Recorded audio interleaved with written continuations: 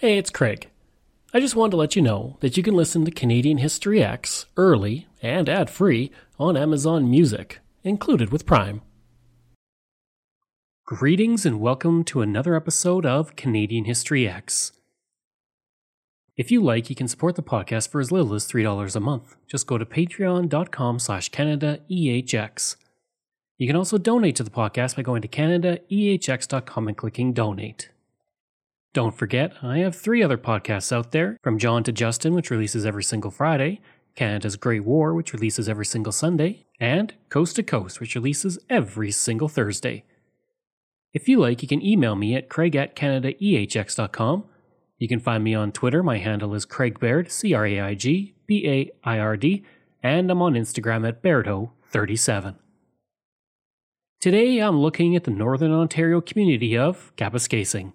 As usual, I won't be going through a chronological look of the community, but rather looking at various aspects of the community that are interesting from its history. So let's begin. The Indigenous. For centuries, the area that would be Kapuskasing was home to the Cree and Moose Cree people, who gave the name of Kapuskasing to the river, which means bend in the river, and it is from that river that the community gets its name. The Indigenous would begin to see their lives change as the fur traders arrived, changing the economic dynamic of the landscape and the cultures that dotted it. As the fur traders came in, a new culture would emerge, the Métis, and over time they would occupy the landscape around Kapuskasing and begin to venture west, where they would settle in great numbers in what would one day be Manitoba. The founding of the community. The earliest recorded history of the district dates back to 1777, when a small fur trading house was built nearby by the Hudson's Bay Company. The first post was small, only 26 feet by 18 feet, and from 1781 to 1785 a new house was built, and it was given the name of Brunswick House. Trading was done through the area well into the 19th century. In 1875, Dr. Robert Bell would conduct the first reported survey in the district for the Geological Survey of Canada. Kapuskasing would get its modern start thanks, as with many places, to the railroad. Located in what was often called New Ontario, the National Transcontinental Railway, which would later become the Canadian National Railway, would be built in 1911, and at the time there was a McPherson Station, which was just a small water stop along the line. For several years in the lead up to the First World War, the McPherson stop was a water stop for steam locomotives that were hauling grain from the west. William Lindsay would arrive in the area in 1915 to work as a baker at the internment camp, more on that later, and described it as such, quote, "There was nothing north of the railway tracks. We used to bake 24 bags of flour in 24 hours. Keeping warm in tar paper shacks was nearly a full-time occupation in itself, and getting around from place to place was not easy. The roads were not what they are today, and neither were the cars." End quote. Following the war, a government initiative to bring veterans to the area was launched, and again, more on that later. A Mrs. Joe Downey would recall later, quote, "We lived in a tent and slept on sawdust, and all we could see was just trees and water." End quote. Speaking of cars, the first one was not really seen in Kapuskasing until the mid-1920s. In 1920, the Spruce Falls Company would be created, and its paper mill would be the driving force behind the growth of the community. By 1921, the pulp mill was completed with the capability of producing 75 tons of pulp. Things would move slowly at this point, but development was coming. By 1923, there was a small water storage facility, and a hydroelectric dam was built at Spruce Falls. After some setbacks early in its history, the mill would expand, and with it the community of Kapuskasing. On July 13, 1928, the New York Times would be printed entirely on Spruce Falls paper, and that has continued to this very day. In 1991, the plant was purchased by local residents and Tembec Incorporated, allowing it to remain an important part of the community for years to come. Thanks to the mill and the steady employment it provided, on February 18, 1921, the town of Kapuskasing would be formed. At the time, it was completely a company town, with most of the men being employed at the mill. In 1925, a community club would open, which contained a theater, bowling alley, a library, gym, meeting room, and more. Soon after, a skating rink and ball diamonds were built, followed by a hospital and post office in 1927. Today, Kapuskasing is home to over 8,000 people. The internment camp. When the First World War broke out, there was a fear in Canada over enemy aliens who were immigrants that came to Canada before the war to start new lives and were now just looking to live their life. Unfortunately, anti-German fear reached a fever pitch and the decision was made to put enemy aliens into internment camps. I actually talked about this on the second episode of Canada's Great War, and I encourage you to check it out. The camp at what would one day be Kapuskasing would have 1,300 German, Austrian, and Turkish prisoners, and most of those interned were Canadian residents. At the camp, prisoners were kept active in construction of buildings, clearing the land for the future experimental farm that I'll talk about later, and harvesting the ample timber in the area.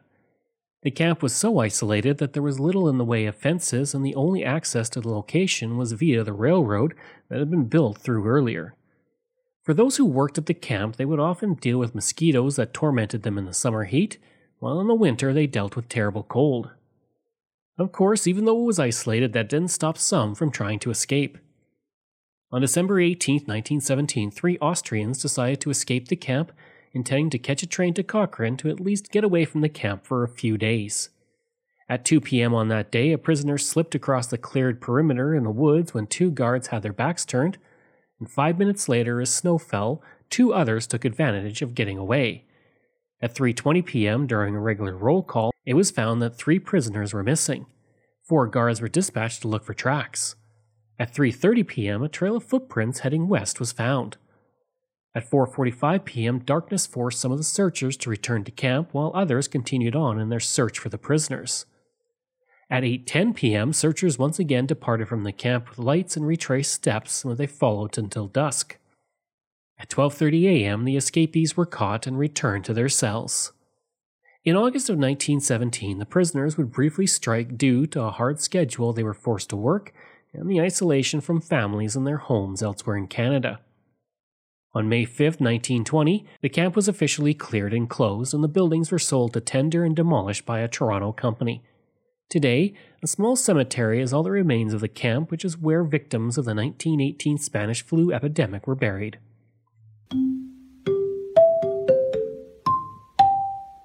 The Kapuskasing Inn. While it is no longer with us, sadly, due to an unfortunate incident of arson 2 decades ago, the history of the Kapuskasing Inn is so fascinating I wanted to make sure I included it. Built between 1927 and 1928 by George Gwenlock, whose father, also named George, had designed several notable buildings in Toronto, including the buildings at Exhibition Place, the CNE Government Building, and the north wing of the Ontario Legislative Building. Commissioned to build the inn by the Spruce Falls Company, it was designed in the style of a neo-Tudor, and it quickly became an incredibly important part of the community. When Princess Elizabeth and Prince Philip made their first visit to Canada in 1951, the inn would actually host them. On the day of their visit, the population of Kapuskasing, 5,000 people at the time, ballooned to 20,000 as people crowded around the inn to get a glimpse at the royal couple. They stood on the lawns yelling, quote, "We want Elizabeth," end quote. On the day of the arrival, the Kapuskasing newspaper stated in a large headline, quote, "Kapuskasing, by no mere fluke, welcomes the princess and the duke," end quote. After stepping off the plane, she would inspect the guard of honor and had an informal reception at the community hall. And while visiting the community, she also walked 2 miles through the pulp and paper mill, visited the hospital, and toured the town. During her tour of the mill, she asked the wife of J.A. Ferrier about the housing situation of the community, and Ferrier's wife stated, quote, "She told me she thought the houses looked very nice from the outside, and asked me if they were as comfortable within as they seemed to be. I told her they were grand to live in," end quote. When she appeared, she gave a short 175-word speech of thanks for the welcome she and her husband were receiving in the community. She spoke of her appreciation to those who first come to the district as pioneers and firsthand learned the hardships of frontier life. A last royal wave for Canadians and their good neighbours from over the river, and the royal tour goes off the beaten track, to the delight of the children of Kapuskasing, a small mill town in Ontario. When it was learned that a brownie would present a bouquet to the princess, membership of the pack soared, and here's the lucky girl who represents the brownies and guides of the town. Capus Casing has about 5,000 inhabitants, most of them employed in the huge pulp and paper mills which supply newsprint for New York's ever-hungry presses. The inn would close in 2002, but in 2007 new investors came in to renovate it and return it to its former glory. Sadly, on May 22, 2007, youth set fire to the inn and it was damaged beyond repair. In 2008, what was left of the inn was demolished. I'd like to take a break away from the episode for a second to talk about ExploreNet. I spent most of my life living in rural areas in Canada, and I remember the days of dial-up internet and spotty high-speed service. For the past 3 years, I have been a customer of ExploreNet, and I can honestly say that it is the best rural internet I have ever had. My job as a podcaster means I spend a lot of time researching online, interviewing people over Zoom, and uploading content. Through it all, ExploreNet has provided me with excellent service. When I'm not working, I enjoy streaming content on several streaming platforms, and even doing some online gaming with a friend in Ontario. ExploreNet allows me to do all of that with ease. Right now, they offer up to 50 megabits per second on their new LTE network with unlimited data. Their service has only become faster and better since I first signed on. Today and beyond, ExploreNet is investing in building and upgrading the network at a rapid pace. ExploreNet is rural, and that is their route, and that is their focus. For more information about rural internet options in your area, go to explorenet.com or call 1-866-285-2253.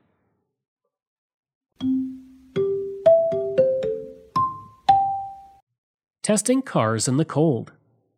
One unique claim to fame for Kapuskasing is that for General Motors, it is the site where they sent their cars to make sure they would work in the Canadian cold. Of course, the cold was not the only reason for the location being chosen. Due to being relatively near to the Canadian headquarters of General Motors in Canada, in Oshawa, it was a perfect place to set up a testing facility. General Motors Cold Weather Center was announced in 1971 and construction began in 1972, with the official opening coming in 1973. General Motors had actually been coming to Kapuskasing since 1948, but it was in 1973 that they finally had a facility. When the facility opened, GM Canada President John Baker was there to saw through a bar of ice to open the doors. The facility originally covered 159 acres, which included a 1.9-kilometer oval test track and several buildings. Testers spend days and nights cold starting, driving, checking heater performance, tires, brakes, batteries, and more. And each year, upwards of 300 vehicles are tested at the facility. The facility has grown over the past 50 years as well. It now features a larger track, covers 272 acres, has a 13-car garage, and 2 vehicle testing lanes. I wake up at 5:30. Get dressed, long johns again. Check the weather, better start the car. I arrive at work ready for a 7 a.m. inspection drive with Colin. At GM's Cold Weather Development Center, we conduct durability testing on pre-production vehicles. We prove our vehicles can withstand various elements in extreme conditions before they go to market. We're back for the cold starts with the drivers. Given today's temperatures, looks like I'll be boosting K39 again. I made a note to check for a squeaky console mentioned in the driver comments. Yep, that's squeaky. Daily staff meeting with the team. Josh ensures everyone is up to date on vehicle status and safety items. The morning hustle is all a blur to keep on top of different issues. Fred shows me a data dump, Devin checks the part in math, Milos takes diagnostic codes, and Frank, he keeps the team in check. Lunch at noon gives me time to fuel up on this week's meal prep. We pushed all the tables together like the tight-knit family we are. Are you sure you don't want to be in the video? No, I don't want to. You don't want to be? Time is precious here in CAP. We work quickly and efficiently to ensure we keep vehicles on schedule and customer satisfaction in mind. There's always something new to learn, especially from the mechanics. Steph and Riley always take the time to explain any abnormalities they find. Things quiet down in the late afternoon, and with some peace and quiet, I can catch up on some paperwork. Gotta blow off some steam, so I hit the gym. The only one in CAP. I get a call from the lead engineer, so looks like I'm headed back to work to calibrate this next generation SUV. Evenings are for unwinding and catching up with loved ones far away. Lights off, alarm set for 5:30, ready to do it all again. But I don't mind. I work for GM's Cold Weather Development Center. There are other testing facilities, including in Thompson, Manitoba and Timmins, Ontario, but the first of them all was Kapuskasing. The Soldier Colony. When the First World War ended, many returning soldiers were looking for a place to settle and begin their new life after the trauma of war. At Kapuskasing, the government saw potential in what would later be called the Great Clay Belt, and a large experimental farm was established west of the community. At this farm, the community would develop crops for the area. When soldiers began to return from the war, the Returned Soldiers and Sailors Act of 1917 was created. Soldiers would receive homesteads, grants, and loans, while also being paid $500 for clearing their land. Each settler would receive 100 acres of land as well as horses and equipment on loan to the settlers from the government. Soon, 101 soldiers took up the offer to farm in the area, but they soon found that it was not quite what they'd been promised. One soldier would state, quote, "There are 7 months of snow, 2 months of rain, and the remainder mosquitoes and black flies." End quote. The government felt that the area was excellent for farming if work was put in to get the land ready. On March 9, 1920, J.P.S. Ballantyne, the superintendent of the farm, was asked by the Commission of the Inquiry Chairman W.F. Nicol about the conditions at Kapuskasing, and he responded, quote, "Get the bush cleared away, get surface drainage done, and let in the sunshine." End quote. The Vancouver Daily World would take a different take with its headline, quote, "Conditions at Kapuskasing settlement likely to result in providing recruits for insane asylums." End quote. H. Dewar, the leader of the Ontario Liberal Party, would put the blame for the soldier colony issue not on the federal government, but on the provincial government. He would state, quote, "I am surprised that no demand has been made for the dismissal of the Deputy Minister of Lands and Forests." End quote. By April, it was estimated by the government that 40 to 50 of the veteran settlers would remain on the colony, but by the end of the year, only 9 remained. The Radar Base. The history of Kapuskasing and the military extends beyond the First World War and the soldiers' colony. While many from the area served during both wars, it was in the Second World War that Kapuskasing found another use, as a radar site. During the war, Kapuskasing was one of only 5 Northern Ontario radar bases that were set up to watch for any attacks on the Sioux Locks, located in Sault Ste. Marie, Michigan. Of the 5 radar bases, Kapuskasing was the most important and also the headquarters. As a result of this and its role in protecting an important piece of American infrastructure, the United States Armed Air Forces were stationed there. While the Second World War and the subsequent Cold War are now over, Kapuskasing still serves a purpose with its detection system. The site of the radar base is now part of the Super Dual Aerial Radar Network, which tracks and measures ionospheric turbulence. There are 35 sites in the northern and southern hemispheres, and Kapuskasing is the only one located in Ontario.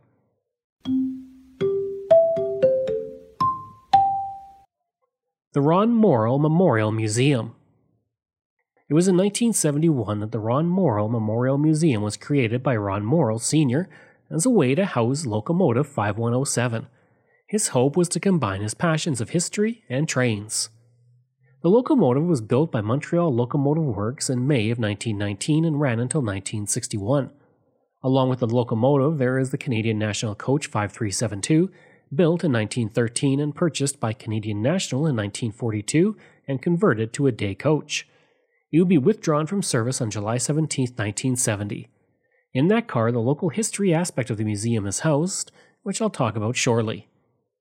The Canadian National Coach 5145, built in 1919, would operate until September 20, 1970, and now houses the 32-foot by 8-foot model train set along with other displays. Today, the museum features exhibits that highlight the history of Kapuskasing, artifacts from the town's history, as well as a permanent exhibit that details the history of the prisoner of war camp from the First World War. There's also a little red caboose built in 1912 which serves as the gift shop and office for the museum. You can also find a railway memorial exhibit and several sculptures by celebrated Canadian sculptor Maurice Gaudreault. I hope you enjoyed that episode and my look at Kapuskasing. And if you did, please leave a rating and review. If you like, you can reach me through email at craig@canadaehx.com. You can also visit my website where you'll find hundreds of articles on Canada's history as well as all my podcast episodes. Just go to canadaehx.com. And don't forget, you can support the podcast through Patreon. There are multiple tiers to choose from, all with great benefits. You can support the podcast for as little as $3 a month, just like all of these wonderful patrons have, and I apologize if I mispronounce any names.